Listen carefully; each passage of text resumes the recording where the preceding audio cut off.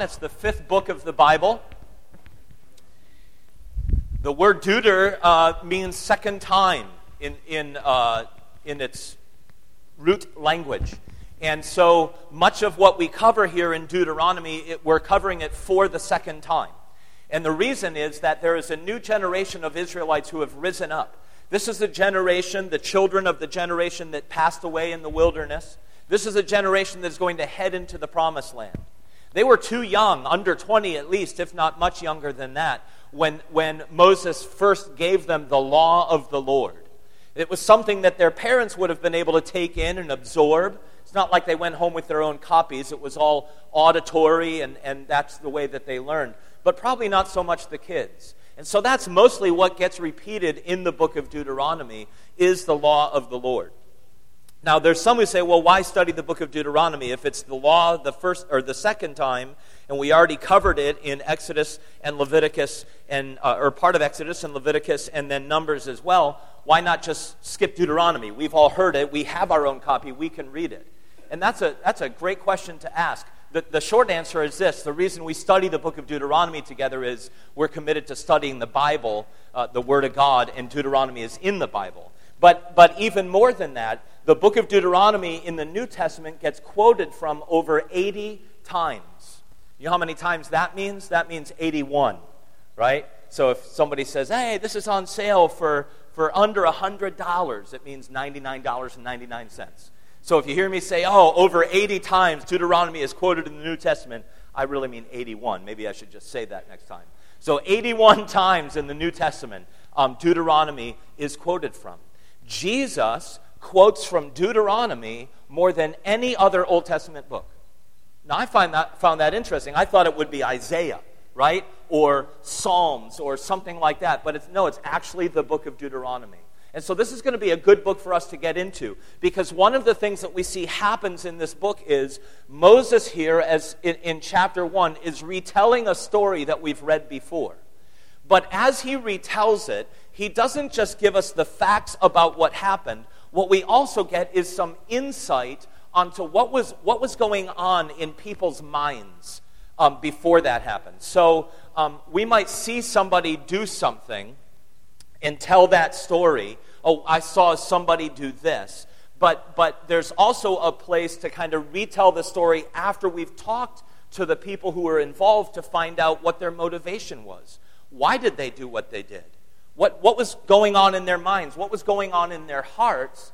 So we read the story in Exodus as Moses retells it. Those are the nuggets we're going to be able to pick up on. It's not just a retelling of the story from Exodus. Now we're finding out, okay, this happened. We can read about it in Exodus. It's being repeated here, and now we're finding out why it was that it happened. That kind of a thing. So we're going to pick up this morning in Deuteronomy chapter 1, actually with verse 9. Actually, let's back up to verse 8, and we'll start there. Moses now is retelling the history of the nation of Israel. He's talking about the first generation to their children, to the second generation. And he picks up here in verse 8. He says, see, I have set the land before you. Go in and possess the land which the Lord swore to your fathers, to Abraham, Isaac, and Jacob, to give to them and their descendants after them. Now that phrase there in verse 8, go in and possess, probably doesn't instill in us any great excitement. But it would have been exciting for those who heard it, because they now are being encouraged to go in and possess their own land for the very first time as a nation. They had been for 400 years in Egypt. They've been in the wilderness now since they came out. They didn't enter right into the promised land. They're on the brink of the promised land, or getting to that point anyway, and they're hearing something that would instill excitement in them. So if you think of something for yourself, that when you hear those words, it's exciting, right? It's kind of like if you were to go home. How many of you have dogs? Right. And how many of you know that there's some words with your dogs that if your dog hears the word, they have a specific reaction? Right? So if your dog hears the word out, you may be saying to your wife, honey, do you want to go out Saturday night? And your dog starts going bonkers because he thinks you're taking him out. All right? And so think of that. We're not dogs, okay? But think of that excitement, that thing that might excite us. You know, for me, not so much anymore, but for me it was, okay, hey, we're going to go see this touristy place out in western Massachusetts. Because when I think about going out to Western Massachusetts, my mind doesn't think beautiful museums and sculpture gardens and the Norman Rockwell Museum and foliage. My mind thinks Golden Corral. And so when my family says to me, hey, you want to go out to Western Massachusetts? I think, oh, Golden Corral, kind of like that, all right? And so just think about that's what it would have done for the Israelites to hear, go in and possess their own land. They're going to be able to do things they've never been able to do. They've never had a house. They've been living in tents. They've never planted a garden. They've never farmed a field of their own. All of these things are meant to build excitement. And so now they're going to get going. But Moses has this realization in verse 9, before they're even able to go, that he needs to bring some order to this group as they begin to travel through the wilderness to get to the promised land. It can't be just like a starter's pistol going off and every person for themselves. There's a couple million of them. That would be bedlam. And so here in verse 9, Moses says this. And I spoke to you at that time, again, talking to the second generation about what he told their parents. I spoke to you at that time, saying, I alone am not able to bear you. The Lord your God has multiplied you, and here you are today as the stars of heaven in multitude. May the Lord God of your fathers make you 1,000 times more numerous than you are, and bless you as he has promised you. So I want you to notice a couple of things in there. The first thing in verse 9 is Moses realizes that he has a problem on his hands. That he alone, up to this point, has been the sole burden bearer for 2 million people. His solution is not, let's start getting rid of some people. In fact, you see in there, the second thing I want you to see in there is that in a way, in verse 11, he pronounces a blessing on the people. There's already 2 million of them, and he says in verse 11, where do we go here? Verse 11 just disappeared. Oh, there it is.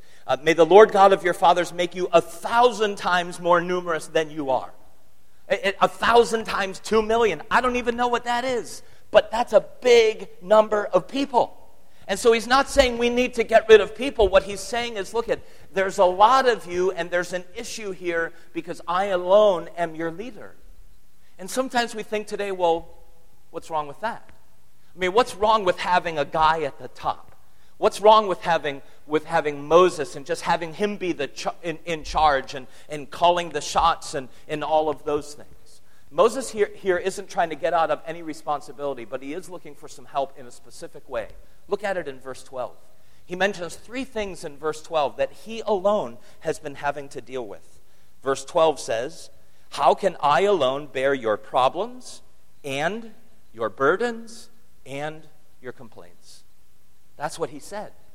That's why he's kind of feeling the weight of being the leader of 2 million people. It's not because he doesn't know what to do. It's not because he doesn't know how to do it. It's because he's feeling, look at people, when you start dealing with them on any level, have problems and burdens and complaints. Have you noticed that in your own life? I don't mean that you're a complainer and a problem and a burden person. I don't mean that. But have you noticed that if there was a job that you could have where you didn't ever have to deal with any people, aren't there days when you would take that job? Right? Because of where you work and where I work and where we live in the neighborhood. I mean, if we had to never go out and we could get pea-pod by Stop and Shop and just, groceries delivered and just never had to go out, never had to deal with, because a lot of times jobs are fun until somebody else shows up. And because real life is that people have burdens. Real life is that people have problems. Real life is that people have complaints. And by people, I don't just mean others. By people, I also mean us. And Moses has been serving as the sole person to hear burdens and problems and complaints of 2 million people. I'll bet that there were days when Moses went home to his tent with his head hanging low and his shoulders drooping. Because that is a lot to carry. That's a lot to bear. You know the way that we are, and the way that we are is, and sometimes we kind of joke about it, but we say things, like some of us are very good at saying, what's wrong? Right? And some of us are like, go overboard with that. Like, hi, honey, what's wrong? Oh, I'm just saying hi, chill out, okay, it's all right, there's nothing wrong, I'm just greeting you, the love of my life, Well, I know there's nothing wrong, okay? So, but how often do we ask what's right? And what I mean by that is this. A lot of times when we get in contact with somebody that we need to talk to, it's to talk to them about our burdens and our problems and our complaints. And that's okay. How often, though, do we go back to that same person when something good has happened? When there's a blessing and not a burden. When there's a promise that we're clinging to and not a problem. When there's not a complaint, but there's something good happening. And so, to a much lesser extent, I'm no Moses or anything like that. But to a much lesser extent, I can understand how Moses is feeling. Because most of my meetings and most of my counseling sessions, I don't get together with people so that they can tell me what great things are happening in their lives. I get together with people because they need to share their burdens and their problems and their complaints. And that's okay. But Moses is kind of feeling like, man, that's all I'm ever hearing, and I need some help with this. And so here we go now. Here's the solution, verse 13. It begins with this: choose wise, understanding, and knowledgeable men from among your tribes, and I will make them heads over you. And you answered me and said, the thing which you have told us to do is good. And so I took the heads of your tribes, wise and knowledgeable men, and I made them heads over you, leaders of thousands, leaders of hundreds, leaders of 50s, leaders of 10s, and officers for your tribes. Notice there in verse 13 that there's really 3 prerequisites for people who are going to be able to help Moses bear the burdens and problems and complaints of the people. It begins with people or with men who are wise. It starts with that. Now, here's what we sometimes do in our minds, in our world today. We attach wisdom to age. And there's understandable why we do that. There's even Bible verses, I believe, that talk about how somebody with silver hair or gray hair is somebody who's filled with wisdom. And there's some truth to that, if they're a godly person. But you and I probably both know people who have plenty of silver or gray hair, who have been around for a long time and been living for a long time and lack wisdom immensely in their lives. So I want us to be careful about making a connection between age equals wisdom every time. Not necessarily the case. Neither does experience necessarily equal wisdom. That's not really what it's talking about here. The wisdom we're talking about here isn't the wisdom of man, it's the wisdom of God. And so the worst counseling sessions that I have are the ones where I fail to, or forget to, or both, ask for prayer at the start for wisdom. Because that counseling session then becomes my wisdom. Man, I don't have wisdom about a lot of different things. And certainly some of the situations that are coming to me, I don't have wisdom for them, not of myself. And so that's why we need to pray together and say, and that's why the first prerequisite is people who are wise. We're looking for the wisdom of the Lord. James chapter 1 says that when you and I don't have wisdom, we don't have it because we don't ask for it. And sometimes we don't even think that way. Well, I really need guidance and direction on this. Well, have you asked the Lord for wisdom? Well, no. Why would I do that? Well, because James chapter 1 says if we do, he'll give it to us.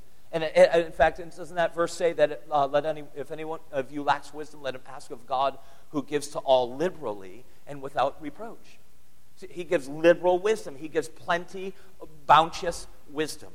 And so, because we're looking for God's wisdom, these men need to be people. It has nothing to do with experience. It doesn't necessarily have anything to do with their age, but they need to be wise. The second thing they need to be is understanding.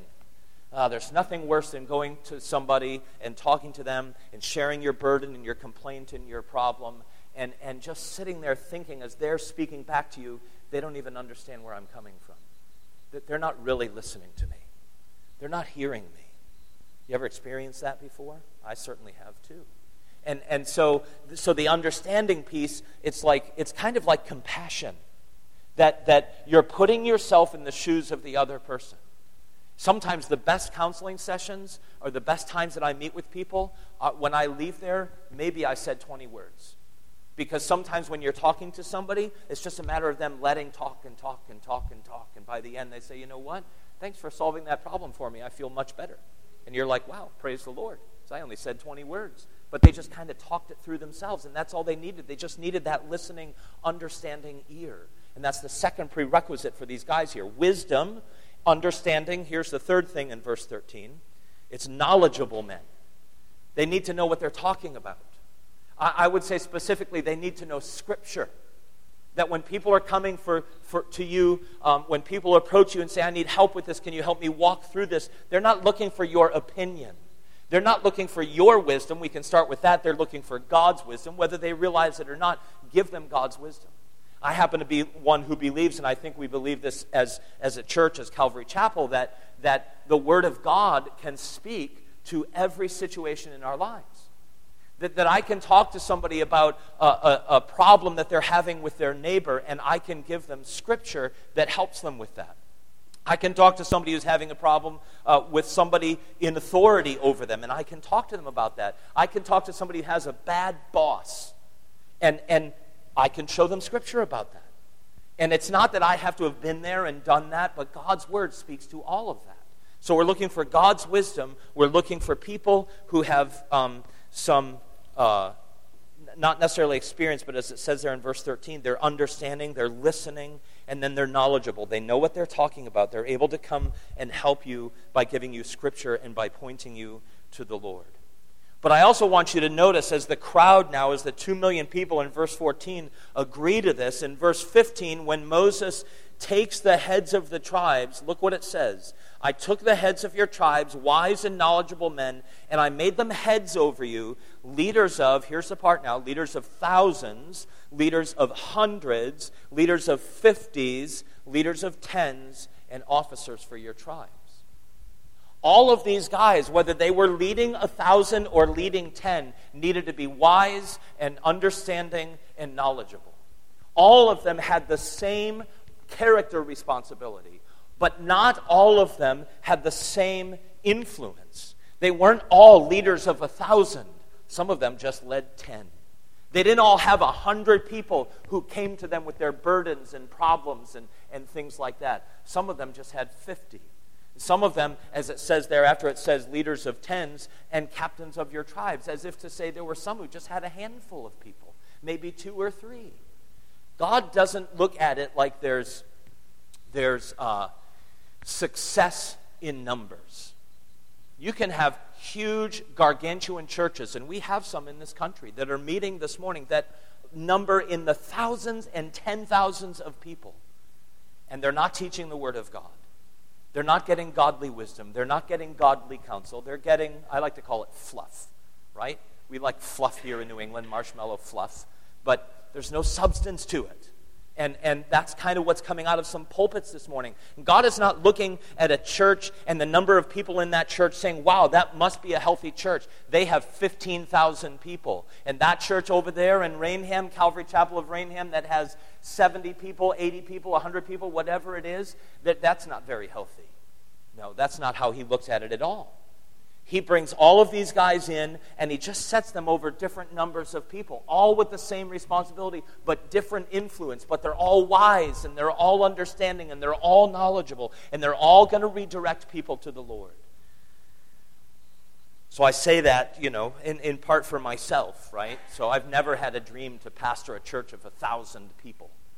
But there's so much pressure sometimes in Christian circles, like how many people do you have? Like pastors now, when they get together, they won't come right out and ask that because you're not supposed to. But when pastors often say to each other, how you doing? They don't really mean how are you doing.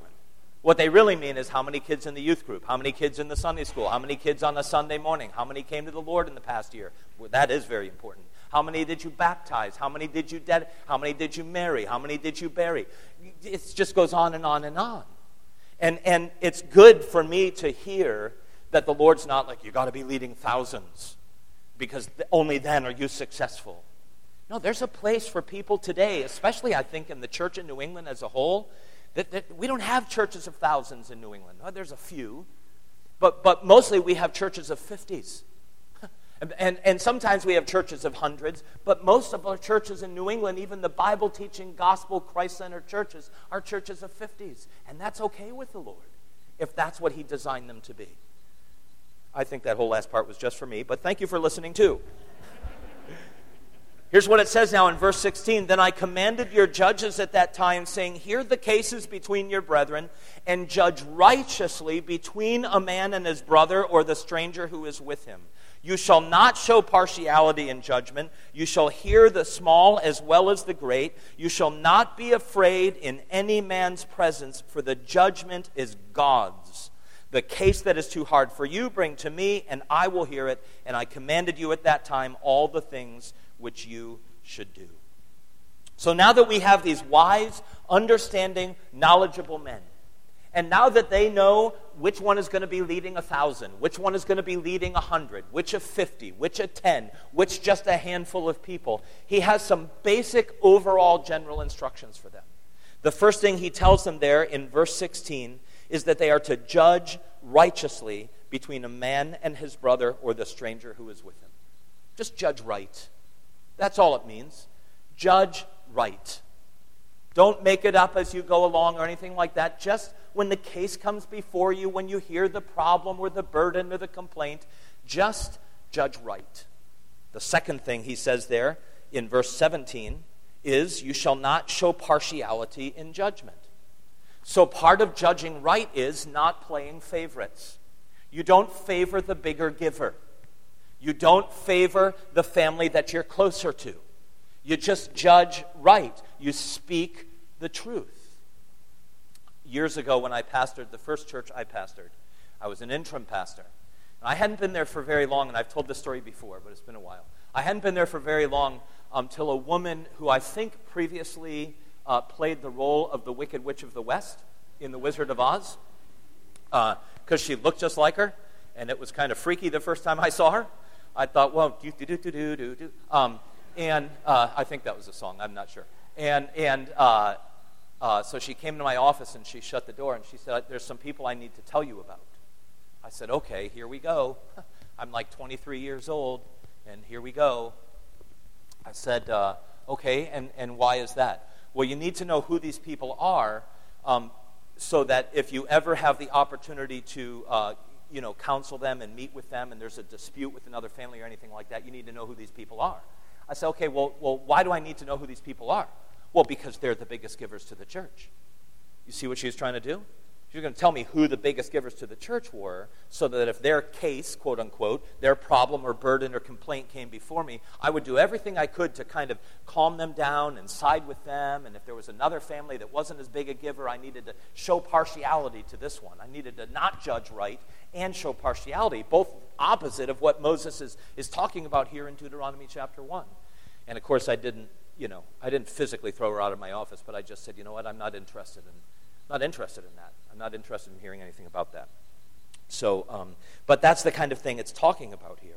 And if you're able to do that, look what it says in verse 17. So verse 16 is, judge righteously. Verse 17 is, you shall not show partiality in judgment. You shall hear the small as well as the great. You shall not be afraid in any man's presence, for the judgment is God's. See, here's what we can say. If you judge right and don't show partiality, you do not have to be afraid of how that person you're talking to reacts to you.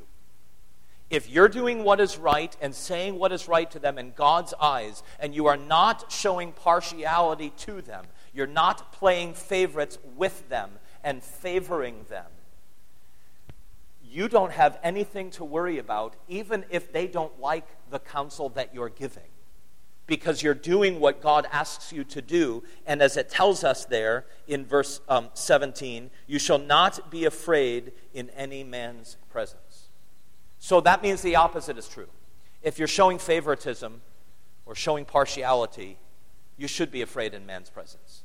Because then if they say, you're playing favorites, and you just were, they have a valid complaint. If you're not judging righteously, and if you're just kind of making up as you go along or not using the Word of God as your guide and things like that, and they say, well, you did this and you did that, they'd be right. You should be afraid of man's presence then. But if you are wise and understanding and knowledgeable and you're looking to judge righteously and you're looking to not play favorites, there are going to be times when you have to say things to people that they don't want to hear. You ever had somebody do that to you? I've had people do that to me. They've told me something that I not only didn't want to hear, I didn't like them very much for saying it to me. And in my mind, that made them wrong, except when they turned out to be right. And that's a difficult thing, right? So often we have people say to us something that we don't want to hear, and they wind up being right. But that's not our initial reaction. So the one who's saying it to us, if they're judging right and not playing favorites and just giving you the truth, God's wisdom, and they're understanding you, they're compassionate with you, they're hearing where you're coming from, and they know what they're talking about, that person doesn't have to be afraid of the reaction that they get. Why not? Because look what it says in verse 17. You shall not be afraid in any man's presence, for the judgment is God's. Oh, that is such a relief for those times when somebody comes to us and says, well, what about this and what about that? And we say, okay, Lord, this isn't a counseling session, I know, but please, will you give me some wisdom? And God gives you wisdom, and He gives you some understanding, and He gives you some compassion, and He gives you some knowledge, and you say the truth, and you speak the truth in love. You're not whapping them up the head with the Scripture. And you're judging righteously, and you're not holding back because they're your friend, or they're your, kid, or whatever the case may be, or your coworker, and then you don't have to worry about any of that because the judgment is God's. If you're doing all of that and they have a problem with that, their problem isn't really with you because it's not your judgment call. It's God's judgment call. Therefore, their problem would be with the Lord Himself. Now that we have that all set and in order, they get to move finally in verse 19. Moses has helpers now. Verse 19 says, so we departed from Horeb and went through all that great and terrible wilderness which you saw on the way to the mountains of the Amorites, as the Lord our God had commanded us. And then we came to Kadesh Barnea. And I said to you, you have come to the mountains of the Amorites, which the Lord our God is giving us. Look, the Lord your God has set the land before you. Go up and possess it, as the Lord God of your fathers has spoken to you. Do not fear or be discouraged. I want you to notice something in verse 19. That as they're walking through the wilderness, Moses specifically says, we went through all that great and terrible wilderness, which you saw on the way to the mountains of the Amorites, as the Lord our God had commanded us. So as they started to walk through the wilderness, it was because God said, walk through the wilderness.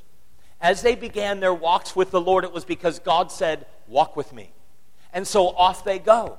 But notice there in that verse, in verse 19, that the wilderness is described with two different adjectives. There were times when they were in the wilderness, when the wilderness wound up being a great wilderness. Man, they were following the Lord, they were responding to Him, they were walking with Him just as He said to, and great things happened.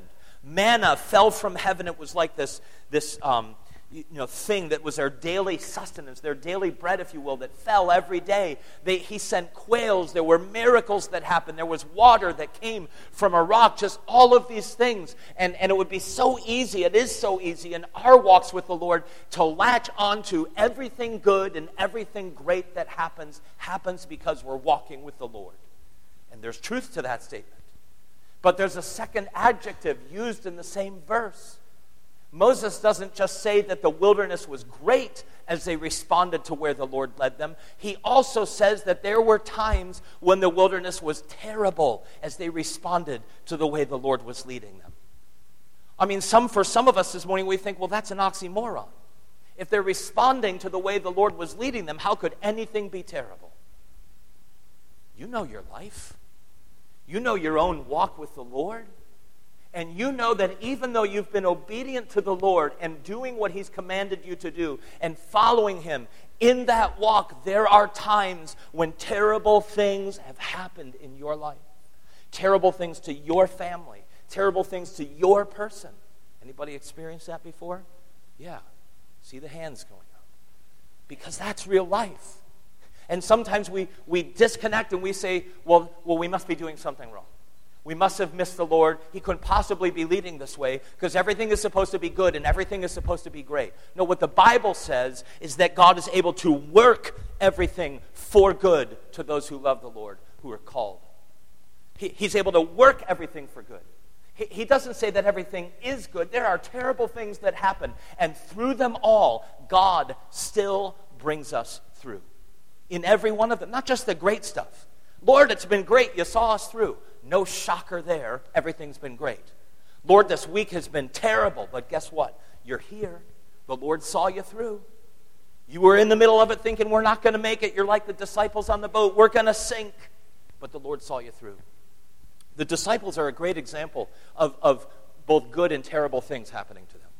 You take Peter, for example, who very often gets raised up and acknowledged for great statements of faith. You are the Christ, the Son of the living God. He gets credit for taking that step out of the boat and beginning to walk on the water. But in Peter's early walk with the Lord, his mother-in-law got very sick. So there were great things as Peter walked with the Lord, but there were also terrible things if you consider your mother-in-law getting sick terrible, okay? Which I do, by the way, okay? And so there were good things and there were bad things. There were amazing things that the disciples did, that God did through the disciples, is a better way to put it, right? That God did through the disciples. There were demons being cast out at times. They were leading other people to follow them. Miracles were happening in all of those things. And yet one of those original 12 disciples was stealing money all along. Great things, but also terrible things in their walks with the Lord. Man, that is real life. We give through every week we have.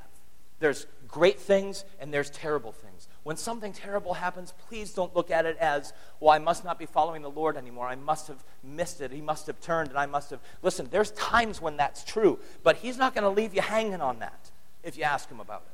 He's not going to oh yeah, I meant to tell you I was turning back there, okay? Or I know I let you go for another 2 years, but you missed it back here. He's not like that with us. Just because something terrible happens doesn't mean that we're somehow not being obedient to the Lord, and doesn't mean that somehow he's left us and is not with us. Now that doesn't really click for the Israelites. As Moses tells them and talks to them, even as they experience it in their lives, it doesn't really click with them, and I know that because look what it says in verse 20. Moses here for the second time gives that exciting, go in and possess. Actually, verse 21. Look, the Lord your God has set the land before you. Go up and possess it as the Lord God of your fathers has spoken to you. Do not fear or be discouraged. See, so here they are now. They're on the brink of the promised land for the first time. Remember, this is history now, okay? They're on the brink of the promised land for the first time, and now they can see it.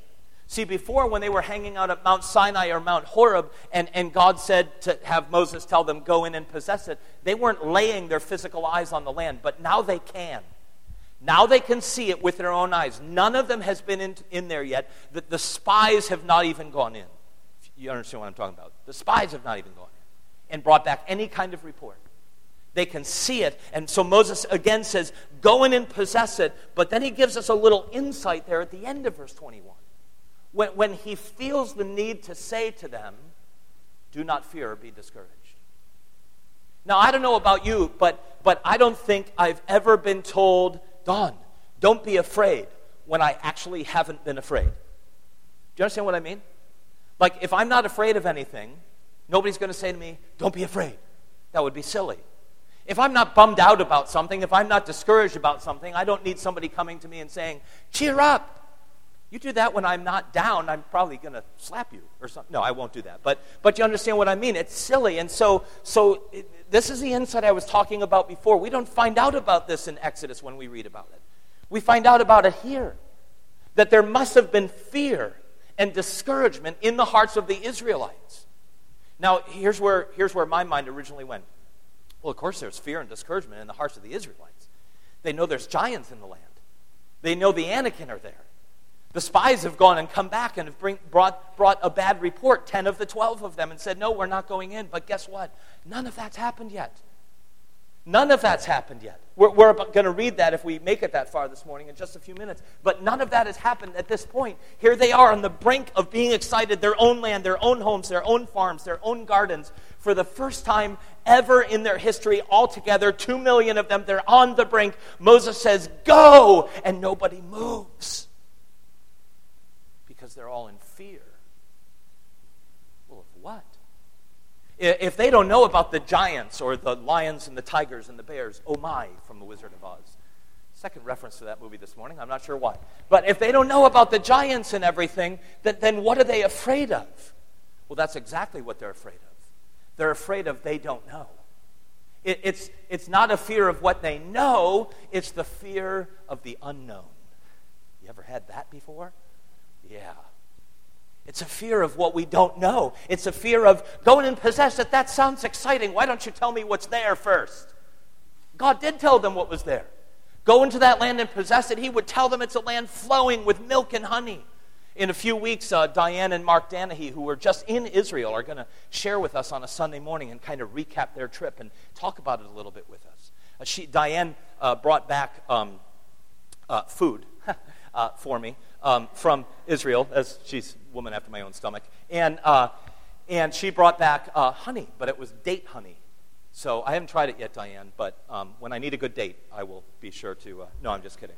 So she brought back date honey because the promised land is a land flowing with milk and honey. That's what God says. So he says, go and possess it. It's a land flowing with milk and honey. It's a good land. In fact, after the spies go in, all 12 spies come back, and one thing they all agree on, the land is good, just like the Lord said it would be. They all agree on that. Even the 10 spies who wind up saying, no, don't go in, there's giants there, began by saying, the land is exactly what the Lord said it would be. Think about that now. I mean, one more step and you're headed into the promised land, the land flowing with milk and honey. Go in and possess it. You've got plenty of people with you to go, and no one makes a move because they're afraid of what's in there. It's the fear of the unknown. It's the fear of not knowing what lies ahead. The problem with that is this: the Bible says that you and I are to walk by faith, not by sight. If we find out everything, if God told them, yes, it's a land flowing with milk and honey, when you get in there, you're going to be in there for 2 years, and then there's going to be this problem. And 2 weeks after you get past that problem, there's going to be another one. There's people who wouldn't go. So God just says, you know what? I just need you to trust me. Don't be afraid. Here, it's the fear of the unknown. But look what sets in right behind it. It's discouragement. He doesn't just say, do not fear. And here we're talking about the fear of the unknown, not fearing what they know, fearing what they don't know. He immediately follows up with, do not be discouraged. Because